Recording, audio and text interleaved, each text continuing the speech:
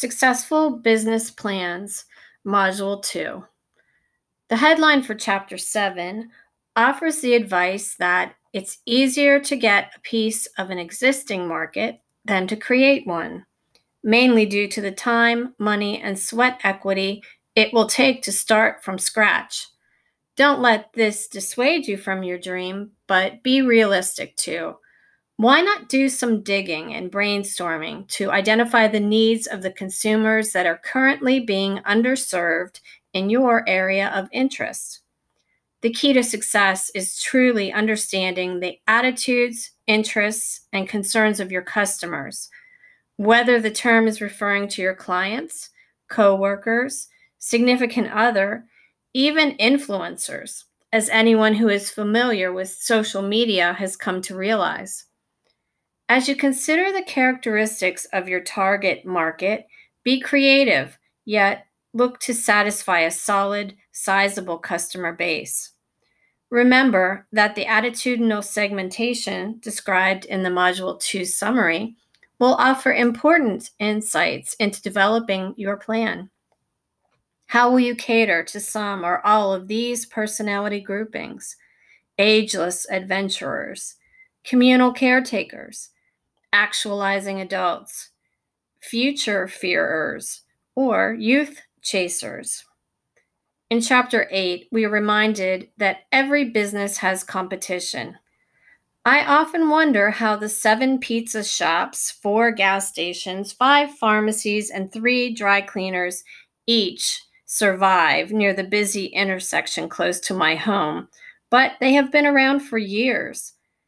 There are first mover advantages for sure, but these do not preclude entry into the market at a later date. The slogan from Chapter 9 that hits home is "Strategy is Destiny." Align your strengths and interests to opportunities you identify through your market research. We'll do some exercises in Module 3 to help define your personal purpose in this world. Over time, you'll realize that you don't need to be all things to all people, but you do need to identify what sets you apart from the competition and why customers should go to you for what they need. And keep in mind that business models must evolve, especially to adapt to new technologies and market trends. Have you heard the Kodak story? This worldwide leader in film photography and inventor of the digital camera failed to reinvent itself, became complacent to trends, and did not recognize the importance of creating an agile business strategy. And all these errors contributed to their demise. A strategic position must include a thorough risk assessment, including a SWOT, strengths, weaknesses, opportunities, and threats analysis.